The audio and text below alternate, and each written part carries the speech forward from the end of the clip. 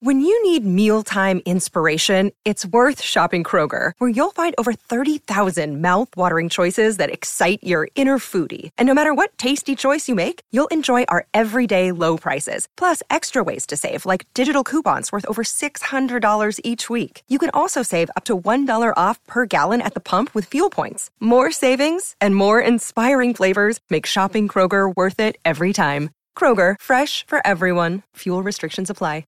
Another day is here, and you're ready for it. What to wear? Check. Breakfast, lunch, and dinner? Check. Planning for what's next and how to save for it? That's where Bank of America can help. For your financial to-dos, Bank of America has experts ready to help get you closer to your goals. Get started at one of our local financial centers or 24/7 in our mobile banking app. Find a location near you at bankofamerica.com/talktous. What would you like the power to do? Mobile banking requires downloading the app and is only available for select devices. Message and data rates may apply. Bank of America NA, member FDIC. Hi there and welcome to this week's Scout the Game Week. Scout the Game Week is our weekly podcast brought to you by the Fantasy Football Scout Network. In each episode, we will look back at the game week we've just played and assess what we can learn to help us in the next round of fixtures. We'll also catch up with a member of the Scout Network to find out what they've been up to, as well as gaining an insight into their FPL planning and content. I'm Sam from the FPL family. Let's Scout the Game Week. This week, I am joined by the lovely Az from, well, I was going to say from FPL Black Box, but also now from FF Scout 2. Az, thank you for joining me. How are you? I'm very well. Yeah, how are you doing? Yeah, I'm not too bad, thank you. We just had a bit of a catch-up that went on for way longer than it should have before we hit record on this. It's funny. How are you doing? We've actually been talking for about 45 minutes. So I know everything. I know exactly how you're doing, Sam. Exactly. You know exactly what's going on in my life, which is not a lot given the lockdown. Let's start by kind of getting into a bit about you then. I don't want to spend too long talking about you because anybody who's anybody in the FPL community will know who Az is. But let's talk about a bit about my Black ego is Box. going to soar after this.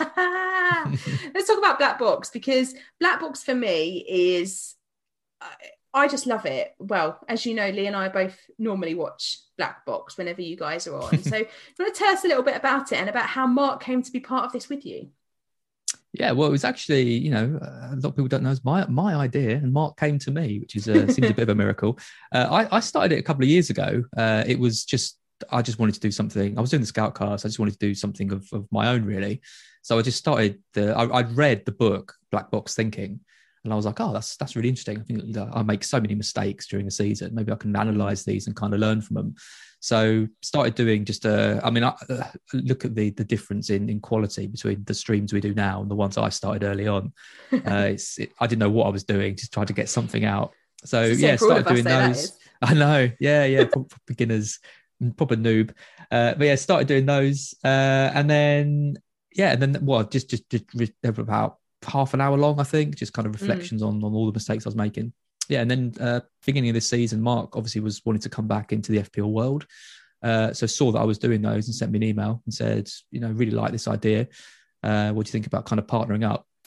And the thing about Mark is he's so obsessional about stuff. He said, I agreed to it, and I didn't really expect it to have got to where it is now with graphics, and he's making me buy expensive microphones and expensive cameras, and he's doing sound checks for engineers, and he's brilliant because he really pushes and drives stuff on, and he does sort of the main body of the content because he likes doing all that, and I'm kind of the I'd say the pretty face, but the face.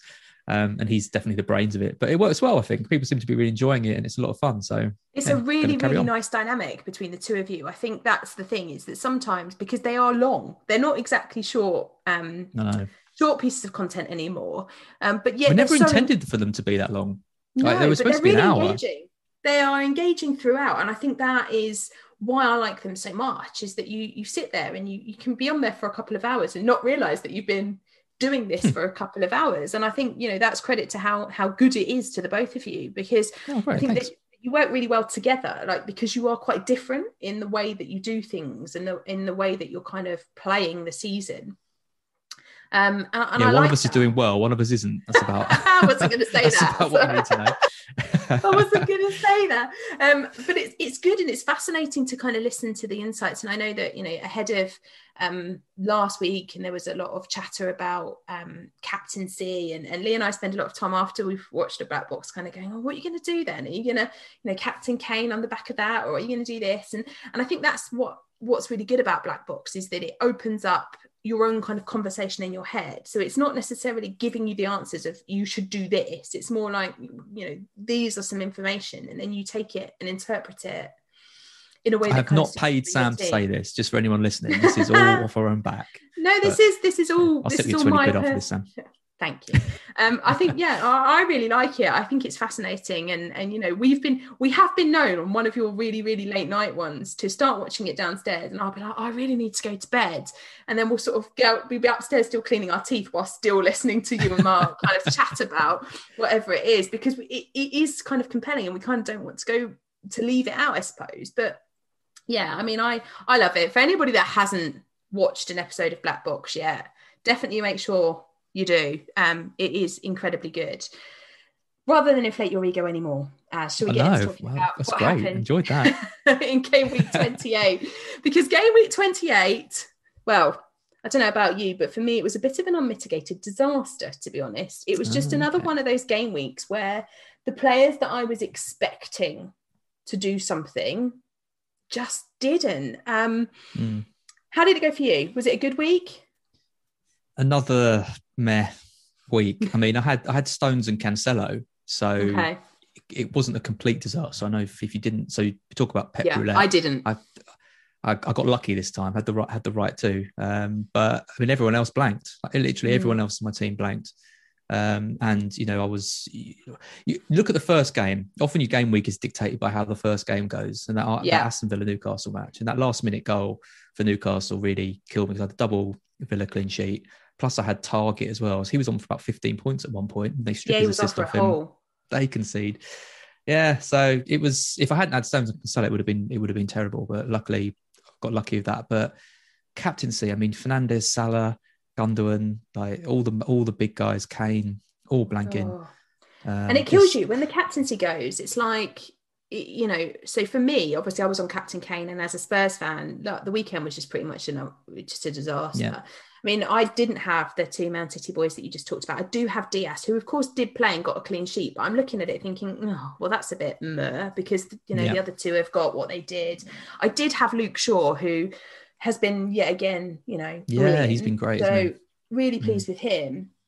And then I got an Ollie Watkins assist, but other than that, it was kind of like, that's it. Shaw's been a really frustrating one because he's someone who I think most people identified, you know, months ago as being a really key player, and his stats are off the chart. You know, like keeping clean sheets now, but just with this blank coming up, it's just put you off. Always put me off getting him in. Actually, I do wonder if there's something around that of you know, have we focused a bit too much maybe on the blank game week coming up? It's a bit late now. Not going to bring him in now with the blank, but you know, 3 or 4 months ago, if you bought in Shaw, your quid's in. Yeah, I mean, I bought him in game week at the end of game week 23. So the Justin injury was the capital. You know, that was the moment where I was like, right, I just have to have a replacement, and I was sort of looking ahead to 30 or to 29 at that point, but I was equally thinking, who's got nice fixtures for now? As if there's somebody that's got both, then great. But if there's somebody that hasn't, because we weren't really sure at this stage who was going to be playing in the blank game week. We had the kind of all the chatter in the community about, you know, would there be some other games that might make it? But we didn't really know for sure. So I bought in Luke Shaw at that point, and since then he's just been phenomenal. Like he's had hauls on a number of occasions and has been really good. So he's now one of those players where I'm like, I don't really want to take you out ahead of game week 29 because I know you don't play, but I want you, even with the fixtures that are a little bit difficult after game week 29, but your attacking potential is great. So I want to hold him. So he's probably likely to be one of the ones that ends up on my bench for game week 29 because he's one of the players that I'm not yet sure that I'm ready to get rid of. There are a couple of others after their performance in game week 28. I'm particularly thinking about Salah, who I'm kind of like, I can't see any value in keeping you longer than, well, the next 5 minutes in reality. I held him for this week just because I wanted 2 transfers going into game week 29. It felt like a good decision to have 2 transfers, to make a couple of changes just in case something bad happened in 28. And my goodness, did bad things happen in 28. But now I'm looking at Salah thinking, surely Jota looks like a far better option at like half the price. Yeah, and Salah's a frustrating one because if you had sold him, you probably sold him for Son, Bale, Aubameyang, all blanked, or you moved over for Kane and he blanked. So it was a good week to sell him because, again, he blanked and the signs have been there, but no one really delivered. So unless you went for someone a bit kind of left field who did get some points, you weren't really benefiting from it this week. But going forward, I mean, this now I think is the time to sell him, because you've got the Spurs. I mean, Son's injury, I think he would have been a perfect switch for me personally. Bale, I love Bale. I'm sure you do as well, but he's I'm not entirely convinced on his minutes and his form. I still don't think he's got the full backing of Mourinho. So if he doesn't perform, he's the first off. You know, he's lucky to get 60 minutes, I think, in the last game. But yes, Salah has to go, I think, and I'm going to be wildcarding in 31 probably. Yeah, me too. And I can't see sticking with Salah. I think Jota is the man to go for, because because the fixtures are nice. Better. Yeah, Liverpool fixtures are nice, so they look like you want to invest in them. But Jota does seem to have. He doesn't seem quite as jaded. Salah seems jaded to me watching him play at the moment. He looks a bit. Like he's missing that spark of magic around him. And of course, Liverpool have been with the players that they've had out, but they've got some players back from injury now. And I was expecting to see a bit more kind of oomph about Salah, and we just didn't really get it. But we did get a lot of injuries in game week 28. So we obviously, you've mentioned Son already. Bamford is still a bit of a doubt, although looks like from what Bielsa said yesterday that he might be okay. Traore went off injured. We had Dan Burn, who I'm sure you'll have some views on, and what that might mean for Brighton defensively, went off, and Saka. So we kind of got a number of players that would have been quite important in people's game week 29 plans, disappearing off to injury in 28. What do you do about these guys? I think with Son, we're pretty certain he's not going to play, particularly given Mourinho's comments around if he plays, he's probably going to have to go away with South Korea the week after, and he probably needs that time for recovery. So he's probably the only one there that we're sure isn't definitely not going to play, or actually probably Burn as well. But what do we do about the likes of Bamford, Traore? Do we just keep them and hope, or do we transfer them out and then be annoyed if they do play in 29? Yeah, it's true. I mean, hopefully the press conferences give us a little bit more of a clue. Some of these guys, if they all stay. I mean, Bamford, I think the signs are that he's looks good for him. Yeah, and I wouldn't be using a transfer to get rid of him despite the doubt, because he's probably a player you want to keep longer term. Although Leeds, attacking wise, have gone off the boil a bit, maybe a bit harsh. I mean, their stats are still good, and they've been unlucky against West Ham. I mean, the amount of chances they had in that game, particularly, they should have got something. So yeah, it's hard to say. I mean, I would just wait for the press conferences. I mean, if they are injured, then you've got to think about kind of a bit longer term. So what's interesting is going into 29, some of the fixtures just aren't so good. So like obviously Spurs have Newcastle, which is a great fixture. Leeds have Sheffield United, great fixture. United have Brighton as well. I mean, they haven't got a game, but you're going into that thinking you can use a transfer to swap out for a United player. Shaw is a good example of someone I'm looking to bring in. And Villa have Fulham, like good games. So some of these games, do actually look really good. So if you are using a transfer to bring in a player with a game this week, a lot of these players do have a decent game going into 29. So West Ham you wouldn't as well use a wild against card Wolves necessarily at that point. Exactly. That's why the week after I think looks a better week to play it. So I think if you have got an injured player and you want to move them out, this is a good way to do it, because you move them out for a player that's got a game, and then you've got another game from them, the week after. So Arsenal are the tricky one, because then they've got Liverpool.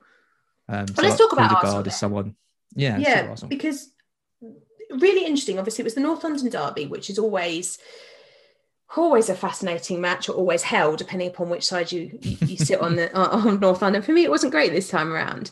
Aubameyang for me is the interesting one, because he was the player that I was kind of looking at as one of my potential buys for game week 29, because I think sometimes going into 29, given that there's going to be a lot of managers out there that don't have a full team, I was kind of looking at Arsenal thinking they might be some nice differential picks in there. And Aubameyang's prime example of that, right? As a differential pick. But then is late for the match and gets dropped. And it kind of makes you go, okay, particularly as Smith Rowe, I thought was really fantastic during that North London derby, had a really brilliant game. And from what Arteta was saying, it seemed to be Smith Rowe that took Aubameyang's place in the team when he was late. So can we invest in Aubameyang? Should we invest in Aubameyang? Smith Rowe, Ødegaard, are there better options across the Arsenal team? Or do we go rogue and look at Tierney? Although I'm not sure clean sheet's there against West Ham. Yeah, I think defensively, given they've got West Ham, who I think will score in that game, and then they go into the Liverpool match. Defensively, I'm not too sure about them. They're a funny team, Arsenal, because I could see them something like losing to West Ham and then beating Liverpool. Although West Ham at the moment is quite a big game, so maybe they do tend to step it up. I mean, in these kind of bigger matches, they've had some good results this season. I like the look of the attack, though. I think particularly that these two games, I think they should get a goal against West Ham, and they should score against Liverpool as well. So Aubameyang is just given how few premiums there are, fit for one thing, also with a game and delivering. I mean, there's only really him and Bale this week who've got a game over about 9 million who look half decent. And I do actually quite like the look of Aubameyang in that game against Liverpool. I think the disciplinary thing, I think you can look a bit too much into it. It's not going to keep him out longer term, you wouldn't have thought. It won't. It's not like it's an injury. He turns up late. Exactly. Arteta makes a big thing of it. And I think kind of has to, right? It's part of his policy, right? Exactly. Yeah. And I think that game was big for Arsenal going forward for FPL. Because if they lose that game to you, that's it. They're out the top 4 race. They've got no chance. They're purely focused on the Europa League. Whether they go through in that, we'll find out tonight, I think it is. Yeah. But yeah, they've won that game now. So really, if they do get knocked out of Europa, they have still got a real chance of getting back into the top 4. They're an outsider, but he will go for it. So I think that makes Aubameyang a better option. I think for me, it's between Aubameyang and Ødegaard. I was really impressed with Ødegaard again. I really like Saka as well, but obviously he's got the injury doubt. I think stats-wise, Saka is the one standing out. But Aubameyang for me is an easy move from Salah, so I think that's probably what I'm gonna end up doing. Yeah, I feel like Aubameyang is a sensible option, like you say, for the next couple of weeks. I don't think I'd want to hold him long term, through to the end of the season. But because I've got my wild card in play, it feels like I could have him for this week, and I could have him against Liverpool, who I just don't see them not conceding the way that they are at the moment defensively. So it feels like Aubameyang could be a really nice it's a straight choice for me between going Aubameyang and going Bale. And we can talk about the 2 games for next week in more detail, but I think that's the decision that a lot of FPL managers will be making. They'll be looking at their midfield thinking, well, I could get both because I'm happy to lose a couple of players, but then that's probably points hits. And this is another thing we can talk about in a minute, is how many points hits is going to be the right thing. Because if we get a game week where the premiums blank like they did in 28, again in 29, this could be a very, very low scoring game week, given the lack of fixtures that we have anyway. So in my view, points hits have to be taken very carefully and with a lot of considered thought for the player, particularly this week, because the opportunity to make it back is just much more limited. Before we move on to look at game week 29 specifically and those 4 matches that we do have, just a quick shout out to a team that don't play next week. So Leicester obviously were very impressive against Sheffield United. Now, in part, of course, that's because Sheffield United are just horrendous at the moment. They're obviously in a bit of a dip of form, to say the least, although they will get a new manager bounce, hopefully. I'm trying my best to be nice to Sheffield United, because actually they were phenomenal last season, and it's really sad to see what's happened to them this year. But from a Leicester perspective, I was really concerned about Leicester when the Maddison and Justin and Barnes injuries happened. I was like, we're going to have a repeat of what we had last season, where they're going to just fall from grace and miss out again. But Iheanacho, in the last couple of game weeks, has massively stepped up to the plate. Now, I know that people listening will go, yeah, but Sheffield United they were awful. Their heads went and they conceded 5.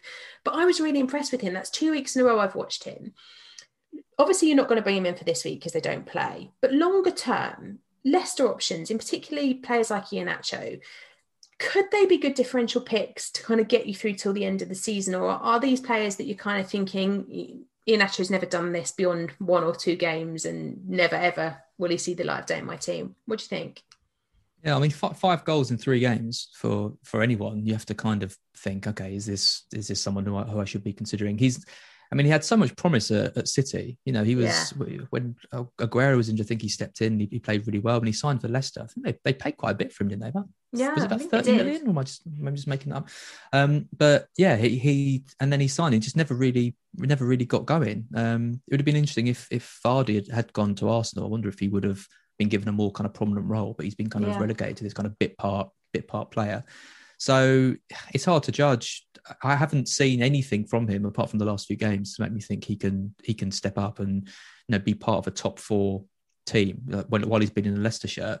But I mean, he's cheap. I mean, he's 5.7, and it's kind of coming at a time where some of these players around the 6 million mark just aren't really doing too much. I mean, Bamford, for example, is someone who's gone off the boil. His ownership's 50%, so you could switch him to Iheanacho and try and capitalize on that and hope that Iheanacho carries it on. I mean, Antonio as well. Antonio hasn't looked fit in the games that I've seen him play. Well, since I brought him back in, gets about 60 minutes and looks like he's gone off a cliff. Yeah, doesn't he? He does. I've never seen a player just stand there before. Like, just looks like he's like made of stone. Can't even walk, let alone run for a ball. So that is a bit of a concern. And then you look around other 6 million. I mean, Che Adams has started scoring now, obviously, kind of as I sold him, but I still don't. If you're asking me straight up, between Adams and Iheanacho, I don't think there's too much in it. So no.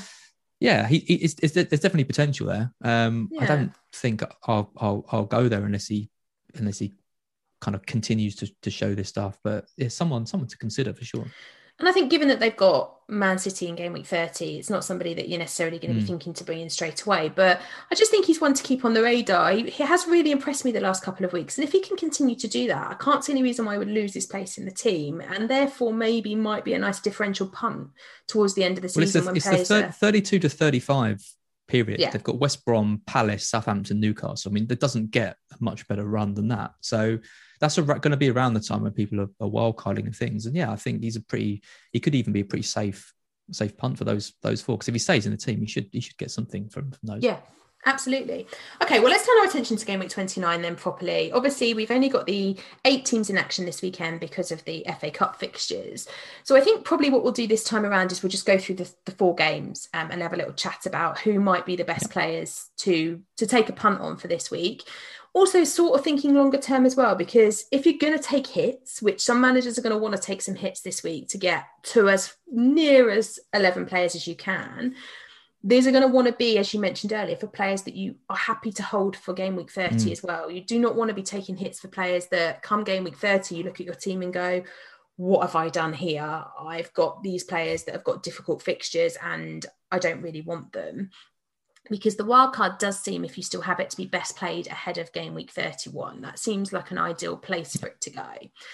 So we'll go through in order then. Let's start with the Friday night game, Fulham and Leeds. Now, a lot of FPL managers will be invested in Leeds already because of the double game week that we've just had a couple of weeks ago. So Raphinha, Bamford, Dallas, they're going to be popular picks across the Leeds side. I actually only have 2 Leeds players, just Bamford and Dallas. I never did the Raphinha thing. And in some ways, that's kind of worked. So although he did have that amazing double game week where he should have got like 50 points and just was phenomenal, but nobody finished anything. Since then, every time I watch Raphinha, I'm really impressed.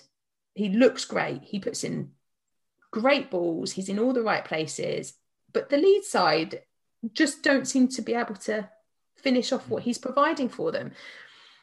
What do we think about this game? Because I think this one is a really interesting one to call. I'm not sure how it's going to go. So is trebling up on Leeds the right thing? Or actually, if you have 2 Leeds players already, are you better off looking at Fulham instead? Yeah, good question. I mean, I listened to Scoutcast the other night and Seb, obviously as a Leeds fan, had a really good take on kind of all of this stuff. I mean, the stats Raphinha posts are just unbelievable. I would actually argue you've been very lucky. I have been. I definitely have. It's definitely not to have got burnt by that. Yeah. And I think as a captain pick, he's someone that I'm really considering this week because are you when you've got a player with those kind of underlying stats, and I know Fulham have been better defensively, and it's interesting because a few months ago this would have been a no-brainer. This would have been 3 Leeds, bang, captain, they're going to win this 4-0. No one's going to argue. But now it does seem a lot tighter. But to me, Raphinha, I think is the standout across all the games. I think he's the one I think has the biggest potential, because these games are tricky, right? Like we're going to talk about them all in a bit more detail, but very tough. I don't see massive wins or high scoring games in any of these. I think the game that probably does have the biggest potential to be high scoring is this Leeds game. Yeah. And although we haven't really seen it from either side, like we don't see Fulham conceding loads of goals and we haven't seen Leeds scoring loads of goals, this could be the one where, things kind of come a bit different. It's just a feeling I get. The stats don't really back that up. But if that does happen, then it's this Raphinha for me that's going to really benefit.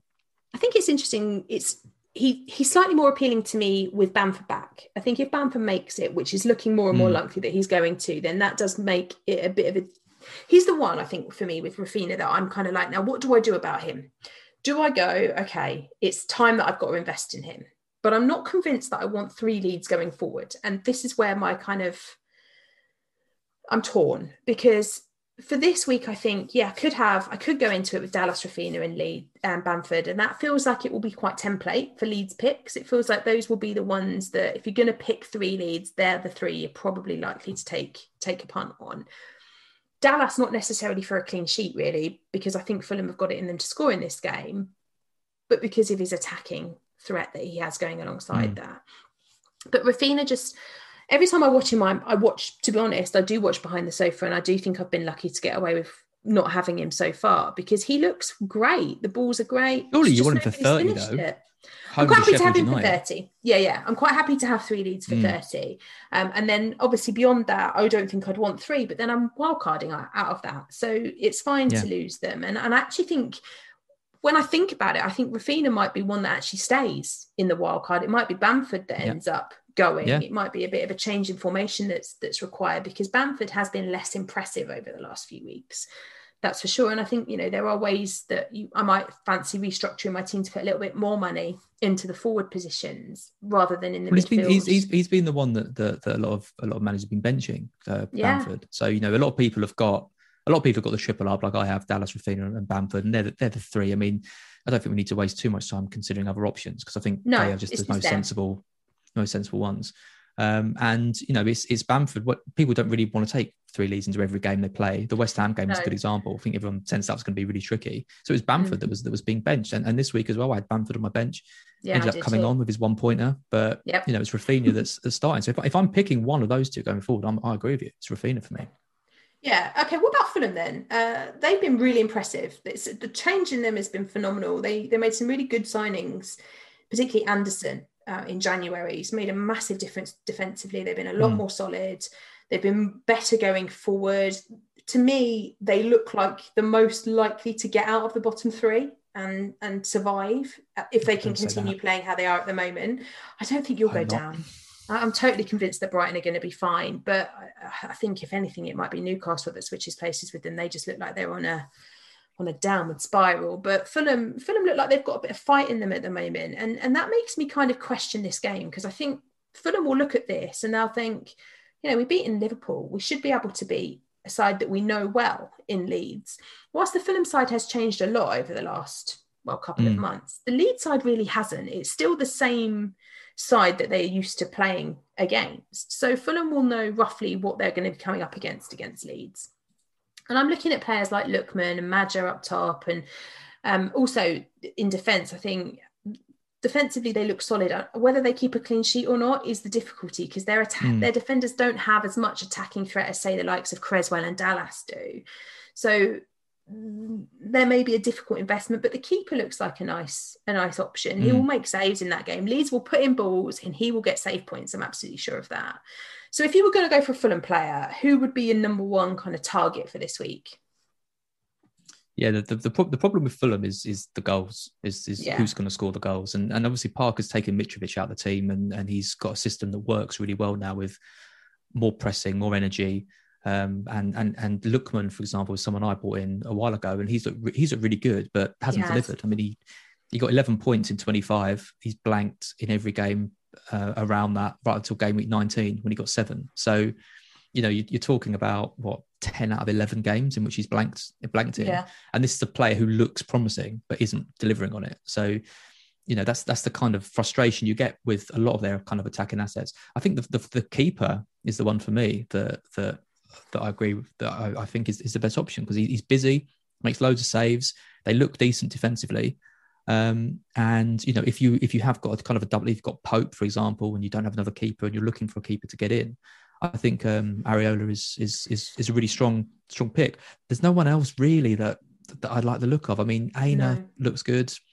He's probably the defender with the most chance of attacking returns.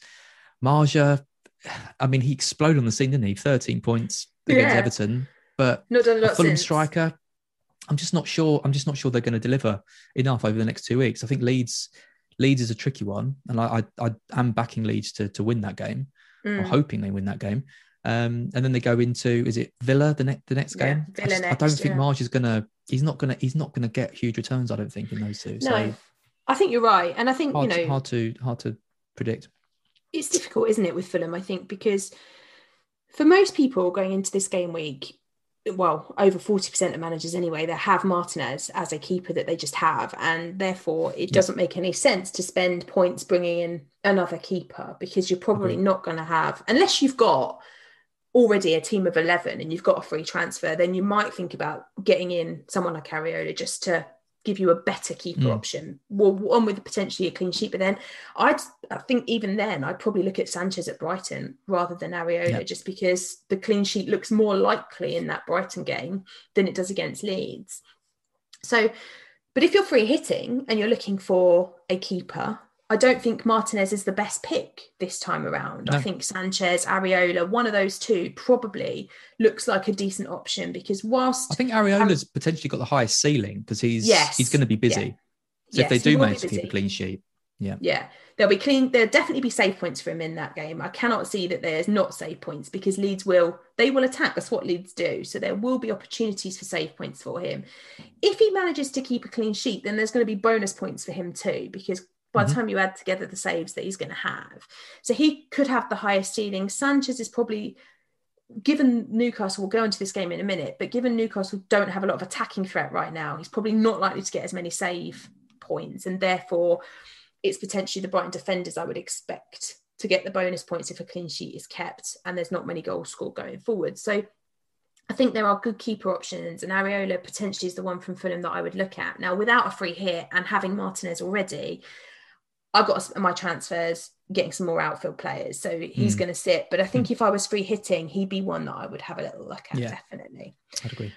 Let's talk about Brighton then. I've got the Brighton expert in. So people keep asking me about this. Felt a lot of pressure. So this is the game, I think, that all managers are looking at going, clean sheets, clean sheets, clean sheets. Because actually, you talk about the rest of the games. We've mentioned Fulham and Leeds already, but afterwards we've got West Ham and Arsenal, and then Aston Villa and Spurs. All of those games look like they've got goals in them. So when you're trying to pick a keeper, if you're free hitting, or a defence if you're free hitting, or just actually a defence if you're not free hitting, because that's where most people are lacking players for this week. It's lack of defenders. Most people have players like Creswell and Dallas, but then they're looking to top that up with at least one other. And this game is the one that I think most people are looking at. Brighton defensively have actually been really, really good of late. Although they haven't kept a clean sheet in the last 4, the opportunities that they're giving the oppositions that they're coming against are few and far between. And I think, I wrote down they've given up the fewest shots in the league in the last 4 with 26. The next closest is Chelsea with 36, which is a big difference, right? So I'm looking at this Brighton side. Now, I was saying to you before, didn't I, that about 3 or 4 weeks ago, I really wanted to buy Lewis Dunk, but I couldn't afford to buy Dunk and Kane at the same time. I was 0.1 short, which annoyed me a lot. And in the end, I thought, right, well, it comes down to a choice then between Veltman and Ben White or Dan Burn. And I ruled Dan Burn out, but I can't really tell you why, but I'm quite glad I did now with the injury that he's got going into this game. So it came down to a choice between the security of Ben White and the more attacking threat of Joel Veltman. And I messaged Jules Breach from the FPL show, and I said, Jules, as a resident Brighton expert, talk to me about Tariq Lamptey, because if he comes back, what are the ramifications for the Brighton defence? Who is it that loses their spot? Because I cannot bring in a player thinking about 29, only to find Lamptey appears back on the scene and I have a defender that's not playing anymore. And in the end, I came down to the decision that I just needed safety. I couldn't have Dunk because I couldn't afford him, so I'd go White. Now, with the Lamptey surgery that he's now got to have, or has maybe had, obviously Veltman is definitely keeping his spot. So I think he's a nice option. But Dunk seems to be the standout, right? If you're going for a Brighton defender, you could just go Dunk. Yeah? If you're going for a Brighton player, you go for Dunk. I think he's. I said whenever anyone asks me this, they've asked me this, been asking me for this for weeks. I said if you've got the money, Dunk is he's the best. I mean, Veltman has played really well, but I think Dunk is honestly our main attacking threat. I mean, we've got all these players in the team. Trossard, we've got Gross, we've got players that can cross a ball and find him, and he's just shown kind of season after season that he's got this ability to score and important goals as well. He's the captain. He's Brighton through and through, and he's if anyone's going to be hurting about where Brighton are in the league, it's going to be him. So I wasn't surprised at all to see him score that goal against Southampton, because it means everything to him to stay up, and it's such a big win for us.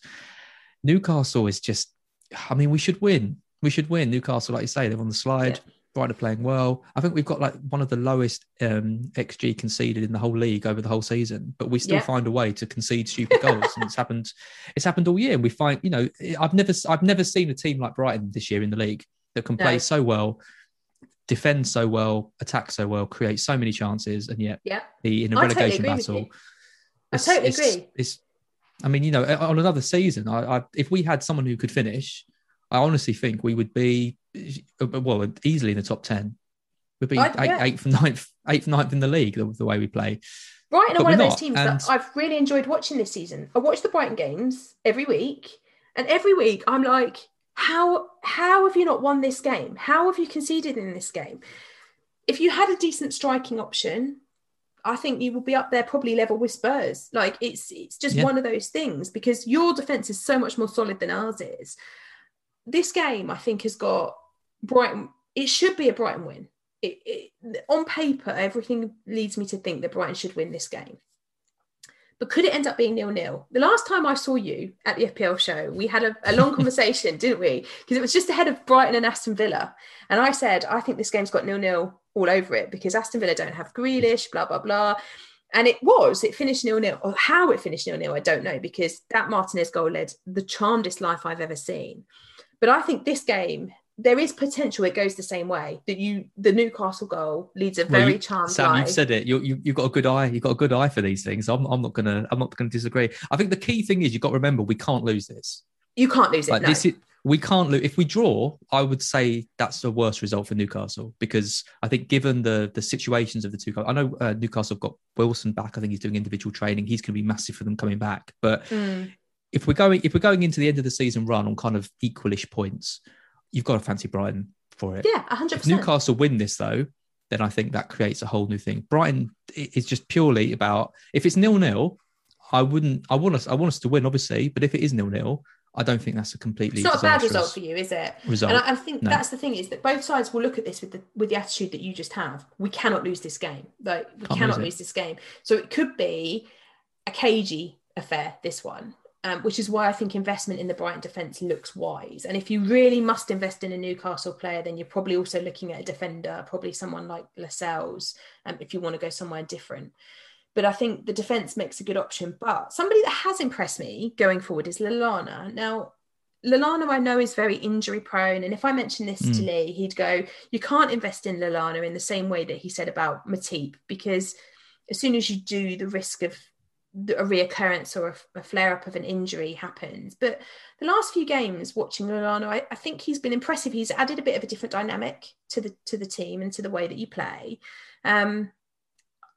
I don't know. He's one that keeps popping out at me every time I look at my team, given I've got some defenders already, so I'm kind of looking at some midfield players, and he's one I keep looking at thinking, I would quite like to take a bit of a punt on Lallana for this week. And I also think that longer term, Brighton are the sort of side that I do want to invest in, because you're going to have something to fight for right until the end of the season. And those are the sort of clubs that look like decent options, even if the fixtures are a bit tough, the fight is going to be there. Whereas you might not be able to say that about some of the other sides that we have to deal with over the next few weeks. Lallana, interested? Lallana, yeah. I mean, this is the fittest he's been at Brighton. And I mean, that isn't saying much because he hasn't really been fit at all. But you can see the way he plays and the way he's running and the way he's not getting subbed off early anymore. And he's not. With Lallana, you can see it. He'll run for a ball and he'll just wince a bit, and you'll be like, "Oh no, this is it. Here it goes." It's going to go off." And he might carry on. Yeah, but he seems to be in quite a good place now. I think he makes Brighton a better team because he is a really, really classy player, and he's also like leadership wise as well. We need that kind of a bit further up the pitch because Dunk is great at marshalling defence and getting everyone, but the problem of our season has been composure up front. And I think Lallana there, pulling the strings, orchestrating things, shouting at players, I think should hopefully help us a little bit with that. I haven't really seen it too much, but I get the sense that having that kind of up the pitch is going to help take a bit of the burden off Dunk to really kind of get these players motivated, drum that up and get them kind of firing. The issue is I just think Trossard's a better pick. I think, I think looking at how Brighton set up in the second half of that Southampton game, Lallana dropped deeper and the system changed to try and get the most out of Trossard. And he was picking up the space. He was the one having the shots. Yeah, he's been a real disappointment actually since he signed because I really thought he was going to be a really, really strong player that would feature in a lot of our teams. I'm hoping that the second half of the season is going to see that because I think he's got quality in him. It's just about unlocking it in the right way. And I think we could see that over the next few weeks. So he's someone I'm thinking of this week, Trossard, over Lallana for me. Oh, you see, yeah, it's tough this one, isn't it? Because keep looking at Brighton and think, as I mentioned already, I've got Ben White. I'm quite happy to own him for the clean sheet that I think he's going to get. I'm going to spend my life wishing he was Lewis Dunk, but hey, I'm in the Ben White camp now, and I'm not going to get out of the Ben White camp to get in. It doesn't make any sense to take out a player. I could double up, of course, that is an option. I could go double Brighton defence, but then there's Sanchez as well to consider, and a lot of people will be looking at the goalkeeper as a double up if you want to do that. But with the going forward players, Trossard, Lallana, I look at Lallana and I'm really tempted. But then I look at the next fixture on the schedule, the West Ham Arsenal game, and think Jesse Lingard, to me, looks so much more certain to get FPL points. And whilst I would really like to take a punt on somebody like Lallana, if I do that, that means I'm going to be taking a points hit. And is a points hit for somebody like Trossard and Lallana guaranteed to bring returns? I'm not convinced it is. But Jesse Lingard, on the other hand, I'm fairly sure is going to return in this game. I thought that without him in the game in 28, that West Ham really missed him. They looked a bit blunt, actually, without him. I think, we spoke before about Antonio and how Antonio was, looking a bit tired all the time. He gets about 60 minutes, looks tired. But Jesse Lingard, it's almost like this is the beginning of his season. He's in great form. He's full flow. He's doing everything right. He's got a real point to prove at the moment. He's returned in 5 of his 6 games since he joined West Ham. He's returned in each of his last 4 games that he's played for them.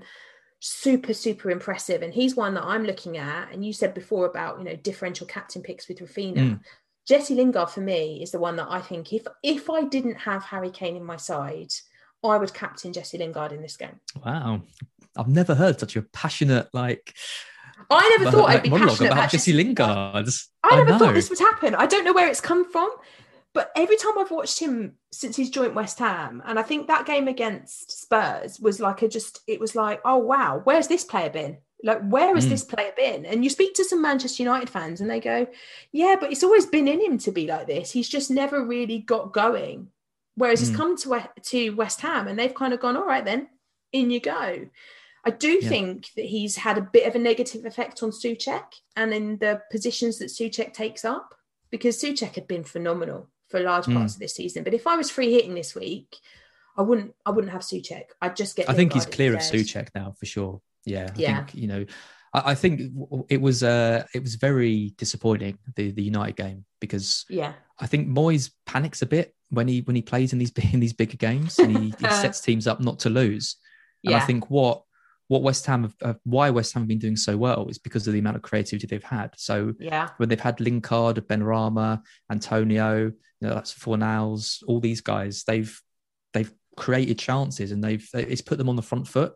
Whereas no disrespect to Mark Noble, but as soon as you stick Mark Noble in the team and you've got Mark Noble so much more and defensive and Souček, it just the energy just isn't there. That same attacking intent to push teams back isn't there. And once I saw that lineup, I was like, this is probably going to be a fairly comfortable routine United win, and it was. So it's going to be really interesting to know what Moyes does, because he's got options of how he wants to set the team up, and what does he choose to do against Arsenal? Is it another kind of negative game like that, where I think Arsenal probably run out winners of that fairly comfortably, or does he go for it a bit more, and does he learn from that United game and set them up like they have been doing so well? And if he does do that, then I think they cause Arsenal real problems. So it's a tricky one. It's tough, this game, because I think this game has got, if they go for it and play in the way that I think they will, I think West Ham win this game. I certainly think they score in this game. So it puts me off investing in the likes of Tierney in the Arsenal defence, because I just can't see a clean sheet. And the way that Arsenal are sometimes, we saw it against Villa, like they just don't quite get going. They did against Spurs. They were really good against Spurs. And in some ways that makes me want to kind of invest in them. But then I'm always a bit cautious that we've seen other games from Arsenal this season where they just haven't. And I think West Ham will look at this fixture and go, we need to go for this one. Like, we need to go out there. They are top 4 rivals, because if we're keeping all of these players in the top 4 race, or at least the European spots race, West Ham will look at this as more than just a derby. It's more than just a London derby. It's all about league position, and they can finish above Arsenal, which will be the first time I can't remember the last time West Ham had such a good season as they are currently having.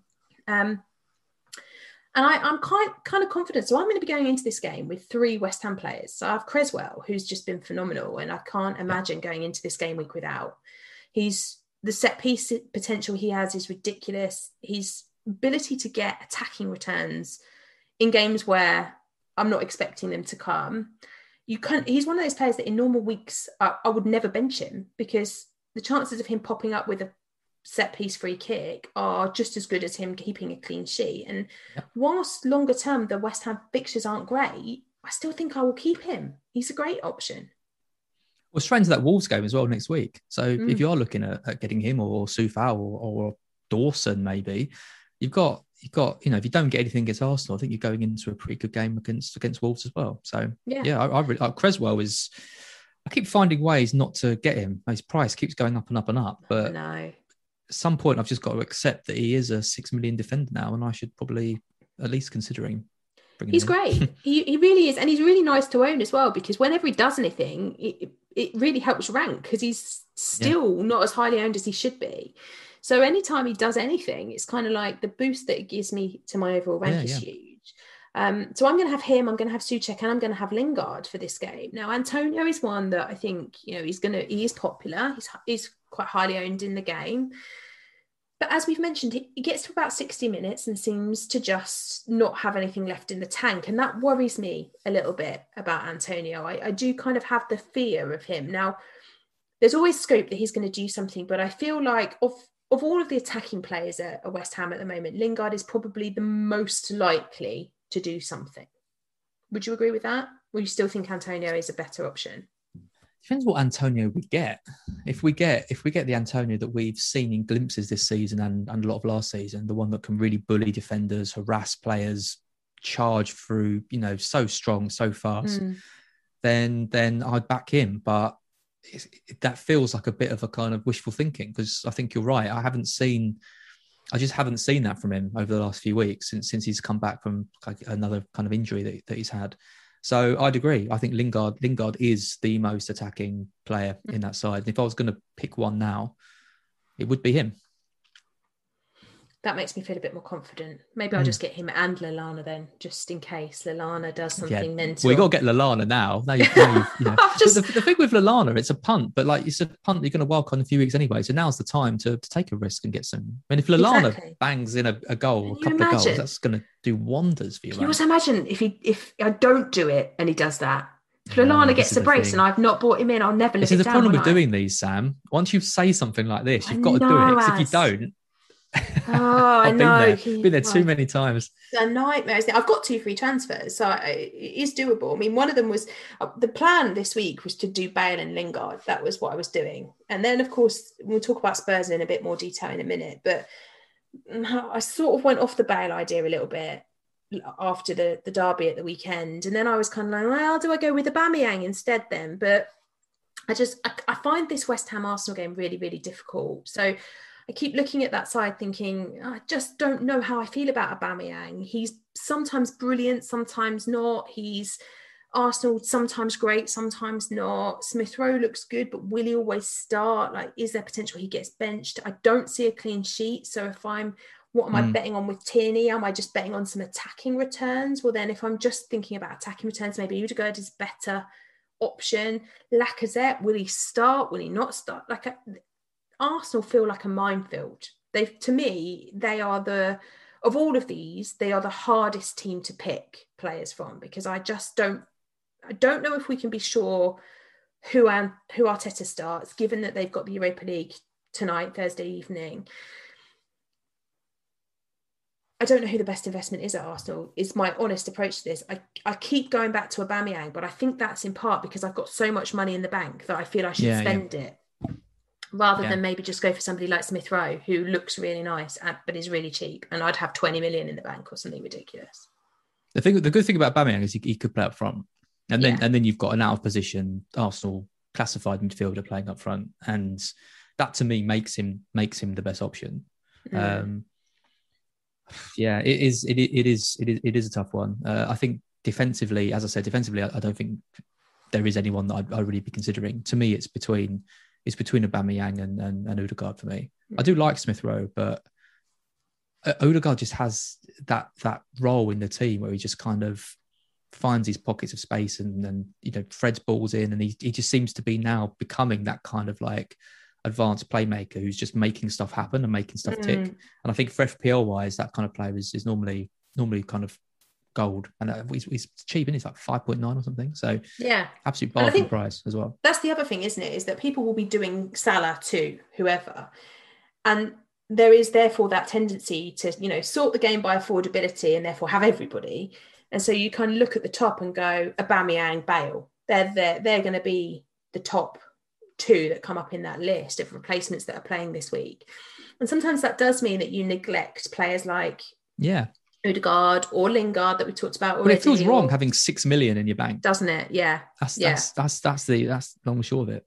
If players didn't have any value, you might look somewhere else, but they do, and you don't want to look like you're an idiot because you've got all this money not doing anything with it. Particularly if then Aubameyang or Bale goes and bangs in this game week, because then people will go, well, you had the money, why didn't you just invest in that premium option? Yeah, I think it kind of makes sense to talk about Aubameyang alongside Bale, because for most FPL managers, that's going to be the decision that they're going to be making. Are we going to do we go with the Arsenal guy or do we go with the Spurs guy? Now, this is a hard one for me because Gareth Bale is hero worshipped in my brain. So not going for Bale and going for Aubameyang feels almost sacrilegious, like it's just something that I should never do as a Spurs fan. But I look at these two fixtures and I don't think either of them's easy. I think Aston Villa this is a tough game for Spurs. They're going to probably have cash back for this week, and that will make a big difference. So they're going to be back to being full strength across the back of their defence. Martinez is what Martinez is this season. He's an unbelievable shot stopper. So from that point of view, it's not going to be an easy week for Spurs, particularly if we don't see Son, which we're not expecting to. We'll see a different Spurs, probably a Spurs now Lamela is suspended, with Dele Alli in the starting 11. That's what I think is going to happen this weekend. I think we'll see Dele Alli replace Son. We could potentially see Bale swap sides and Bergwijn play instead. I guess we're going to get some ideas from what happens in the Europa League on Thursday evening. If I was to kind of put you on a fence and say pick between Aubameyang and Bale, what would you do? Yeah, I kind of said it earlier. I love Bale. He is someone that I really wanted to start seeing hit some form, but like I said, I just don't get the sense that Mourinho likes him that much. And for me, the Son injury should be okay. Now Bale is because it was between those two, I think, as to which midfield you go for. Maybe Moura has been playing quite well, but I still think it's still between those two. Yeah, but Son's injury weakened Spurs considerably for a start. Take out Son and Kane from that team, and you're shadow of the team that you are. 100%. And I just think Villa are a team that can frustrate. And as soon as Spurs start getting frustrated, Bale goes off. Yeah. Because he's in effect, because he's either going to be the player that grabs the game by the scruff and drives you forwards, bangs in 2 goals, and you win it comfortably, or he's going to be on the sidelines, not really getting the ball, like we saw in your last game against Arsenal. He barely had a kick. He looked completely. He was out of it, totally out of it. Yeah, completely. So he's a risk. Whereas I think Aubameyang has got a bit more going for him, because I think he's got that ability to play up front. And you look at the players around him with Smith Rowe and Odegaard, and the creative players they've got that can bring him into the game and really unlock teams. I just think Arsenal have got more of that than Spurs have got. Whereas with Bale, you're relying on him to do it himself. And he's just so hit and miss in terms of him being able to do that or not. So he's a bigger gamble for me. I think Aubameyang is a safer pick, personally. Interesting. Not what you wanted to hear, I'm sure. Well, no, but it is sort of what I'm thinking, to be honest. It is the sort of conversation that I've been having with myself now. And penalties as well for Aubameyang too. Yeah, of course. And that does make a big difference because, of course, Kane, unless something major happens in the Europa League, he's going to be playing and therefore he's going to be on penalties. And Bale won't even take all the free kicks because we all know that Harry Kane loves to take one himself from time to time. So, there is different kind of pros and cons, I think, to owning Bale and owning Aubameyang. I'm still not quite sure which way I'll go on it, is the reality. But I think this Aston Villa Spurs game is probably going to be the one where the majority of managers are most highly invested, because most people have already got Martinez and either another Aston Villa defender or Watkins or all of them. So you're either going to be tripled up on Aston Villa, or you'll be at least doubled on Spurs, because most people have already got Kane and or Son, Bale, a combination of those 3. Yep. Grealish should be back for this game. I'm sort of expecting to see Grealish play in this one. The stuff we've heard from Dean Smith seemed to be suggesting that he was fit for the last time around, but then got ill, and that's why he missed out in game week 28. So with Traore potentially now missing through injury, but the potential that Grealish is back, that does make Aston Villa look like a much, much better option, doesn't it, in terms of the attacking potential that they have. What does that mean for the Spurs defence? Because for a lot of people, they'll be looking at the Spurs defenders thinking, particularly Reguilón, is there a player there that I could take a bit of a chance on? Very lowly owned, definitely got some attacking threat in him. Outside chance of a clean sheet, because Villa aren't scoring they haven't scored a lot of goals, particularly if Grealish isn't there. There's the outside chance of a clean sheet. I think it's very outside chance, to be honest. I don't think it will happen. I think Villa will score in this game, but there's an outside chance that there's a clean sheet. Reguilón, interested? I mean, the trouble is, if he starts tonight, starts against Villa, is he going to start against Newcastle? Does he miss one of these games? Which one does he start? That's the problem with having Ben Davies there. He kind of comes in and out of the team a fair bit. I mean, Spurs defensively, I don't know why Mourinho insists on parking the bus with the defence that you've got, because it's just not good enough at all. No, they're not. He's gonna have to make some changes, I think, in the summer to get it more in line with how he wants it to be. Because I don't fancy you to keep a clean sheet in any match. If I'm being honest. I agree. I just don't see any solidity at all. Grealish back is gonna make things a lot better for Villa if it happens. But even without him, I still think Watkins can cause trouble because he's such a busy player. He's just going to harass your centre-backs constantly. The right ball comes to him. I mean, he'll probably hit the post or get ruled out for VAR, because that seems to be what happens to him every week. But he's the kind of player that if for Spurs defenders, I think that kind of busybody up front is going to really annoy them. Yeah, exactly. So I fancy Villa to score, actually. I do. I do. I think this game has got goals for both sides in it, because I also think that Spurs are now looking at these sorts of matches going, we have to win these. I think Mourinho learned quite a lot.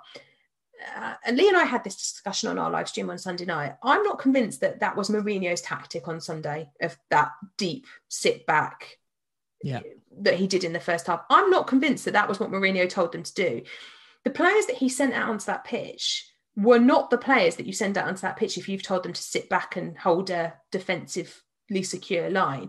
If he was doing that, he sends out the likes of Eric Dyer, he sends out the likes of Sanchez, he's not going to send out Son, Bale, Kane, Moura. Reguilon. You know, you're more likely to play Ben Davies if you want to be a bit more defensively solid. So I think that was a bit more of a, I don't want to say a nerves thing, but I think there was a bit of a kind of, let's just ease ourselves into the game from the players themselves. Mourinho's annoyance on the bench was clear. Like, he was furious for most of that first half. And I think he said a couple of times, and Kane and the bigger players have come out and said, you know, this isn't something that Mourinho is telling us to do. The boss doesn't tell us to park the bus. He tells us to play, but we somehow end up parking the bus. Now, I think he goes to Villa Park this weekend and says, you cannot park, you have to go and play, you have to attack. Now, whether that works without Son, we'll find out. I think he's likely to play Dele Alli instead. I don't think he'll play Bergwijn. I think the way he'll set up is to keep Bale where he is and to play Dele Alli in Son's position without Lamela being there. But I actually think that the loss of Lamela is quite big as well, because he would have just gone and harried Aston Villa and been annoying to them, and would have potentially been a bit of a difference in a way that I don't see Dele Alli doing. He has got other options. It doesn't have to be Dele, of course, but I just think he probably will be. So if you're really rogue on a free hit up in the 8 million category in the world, then take a punt on Dele Alli for this week. Maybe. But I think this game is quite tough to call. I don't see clean sheets for either of them. Yeah, most people will have Martinez in goal. And I think the likelihood is that the most highly captained player comes out of this game too, because I think Harry Kane is likely to be the one that most managers give the armband to. I agree. You're not thinking about that, are you? I like Moura. I like Moura if I was going to take a punt, maybe over Ali. I just thought Moura, he's not a player who he's not a player I particularly liked in the past, apart from his hat-trick against Ajax, which is probably the greatest moment of football I've ever seen in my life. But in the last few games, he seems to be kind of carrying the torch a bit for Mourinho, and the one that's actually trying to make things happen more than, but a bit like what Bale did a couple of weeks ago when he was really going for it. Moura's kind of stepping into that, but just doesn't really have the same quality, obviously, that Bale's got. The trouble with Mourinho, the trouble with Spurs in general, is you're always going to look like you're parking the bus when your main striker drops into defensive midfield to orchestrate attacks, to play as a centre back at times, and that's just what Kane does now. He accepts it. It's part of his role. It's part of what he obviously likes to do. It's different managers he's done it under, and it's happening more and more. But I think that is what has the effect on the team. You see your captain and striker dropping back deep, and you instinctively come back, I think, to drop in as well. It's interesting, isn't it? Because I think since Bale has come back to starting matches, and when Bale does start matches over the last kind of 4 weeks, Harry Kane is top for penalty area touches for Spurs. That's the first time he's been top for penalty area touches for Spurs for a very, very long time. And I think that's because the way that when Bale and Son are both there, he has that a bit more kind of ability to stay up top. But without one of them there, he will naturally come deeper, and it does have an impact. And I think not having Son there will affect Kane. But I still think that most managers will look at that game and go, of all of these players that I've got this week in terms of form, he's got 5 attacking returns in his last 4, Kane. And I know he's been disappointing in a couple of game weeks, in particular in the London derby, but he was unlucky not to score right at the death of that game. You know, the free kick that came off the post. There was a couple of opportunities where I thought, how have you not scored? Villa will give him a couple of opportunities. Martinez will probably have another worldie, because he does. He loves a bit of a worldie this season. But I think I'm unlikely to look anywhere else other than Kane for the armband, if I'm really honest. I think he's the obvious choice. Lingard's my second pick. He'll be my vice captain this week. I think he's got some good stats behind him to back him up. But I think it's too risky to take it off Kane this week. I think Kane's a solid choice. Yeah.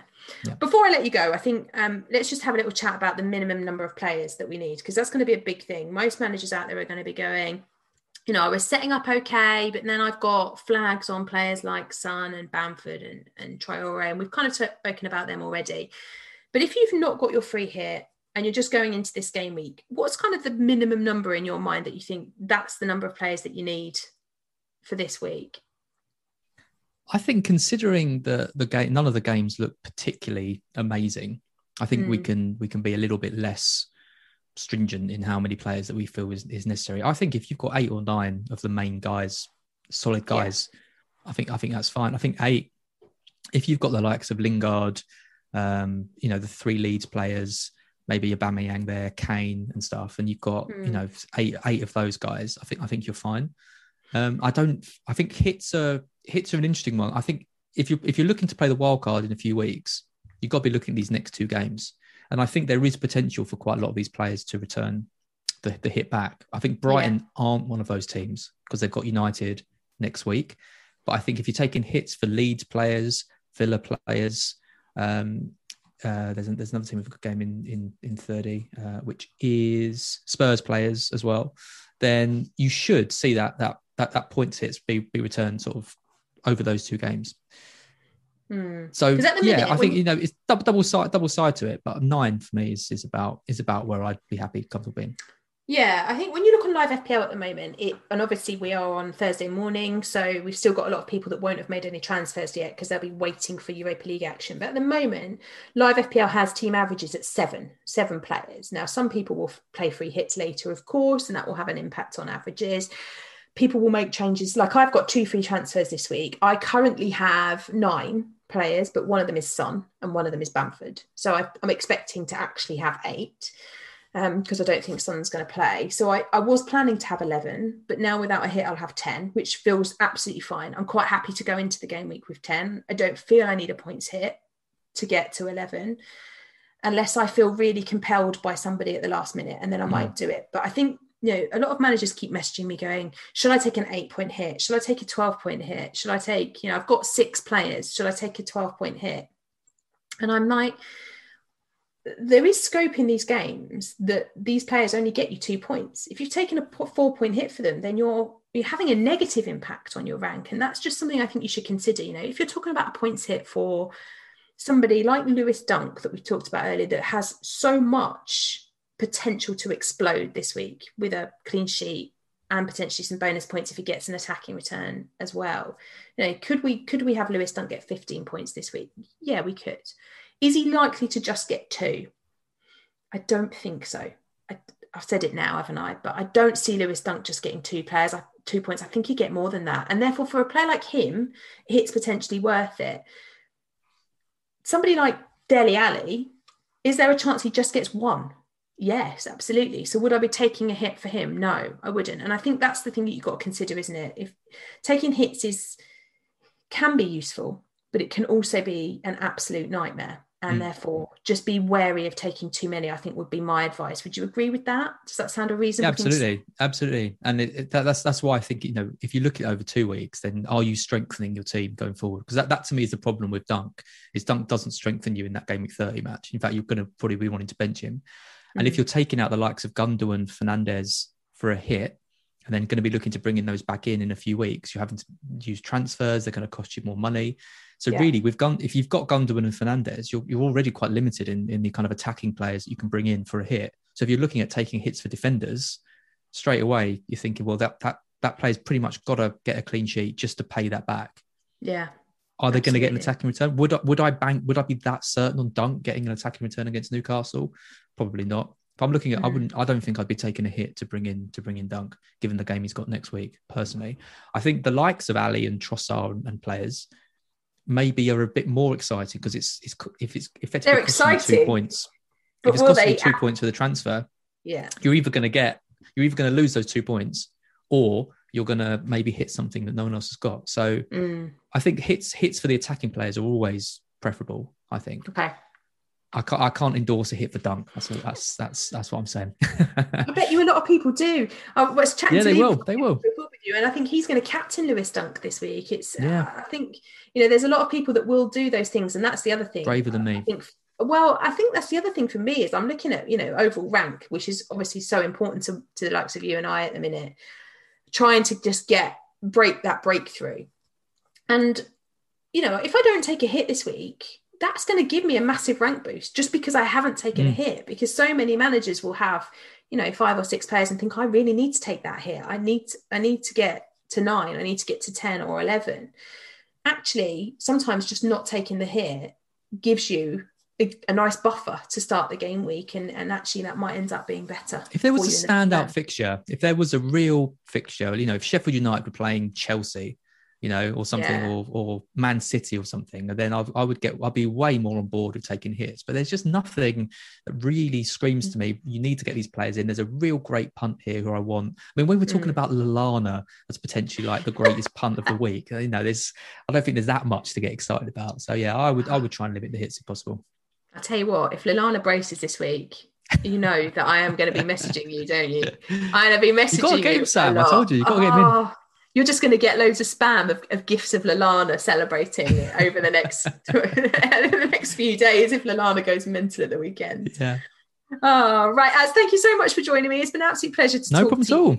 I will be back after the international break with another Scout the Game week. This time around, I'll be joined by the FPL Experiment guys again. So I'll have Adam, Greg and Nick back with me to look at, well, whatever Game Week 29 ends up looking like. And we'll start looking ahead to Game Week 30. Talk soon, guys.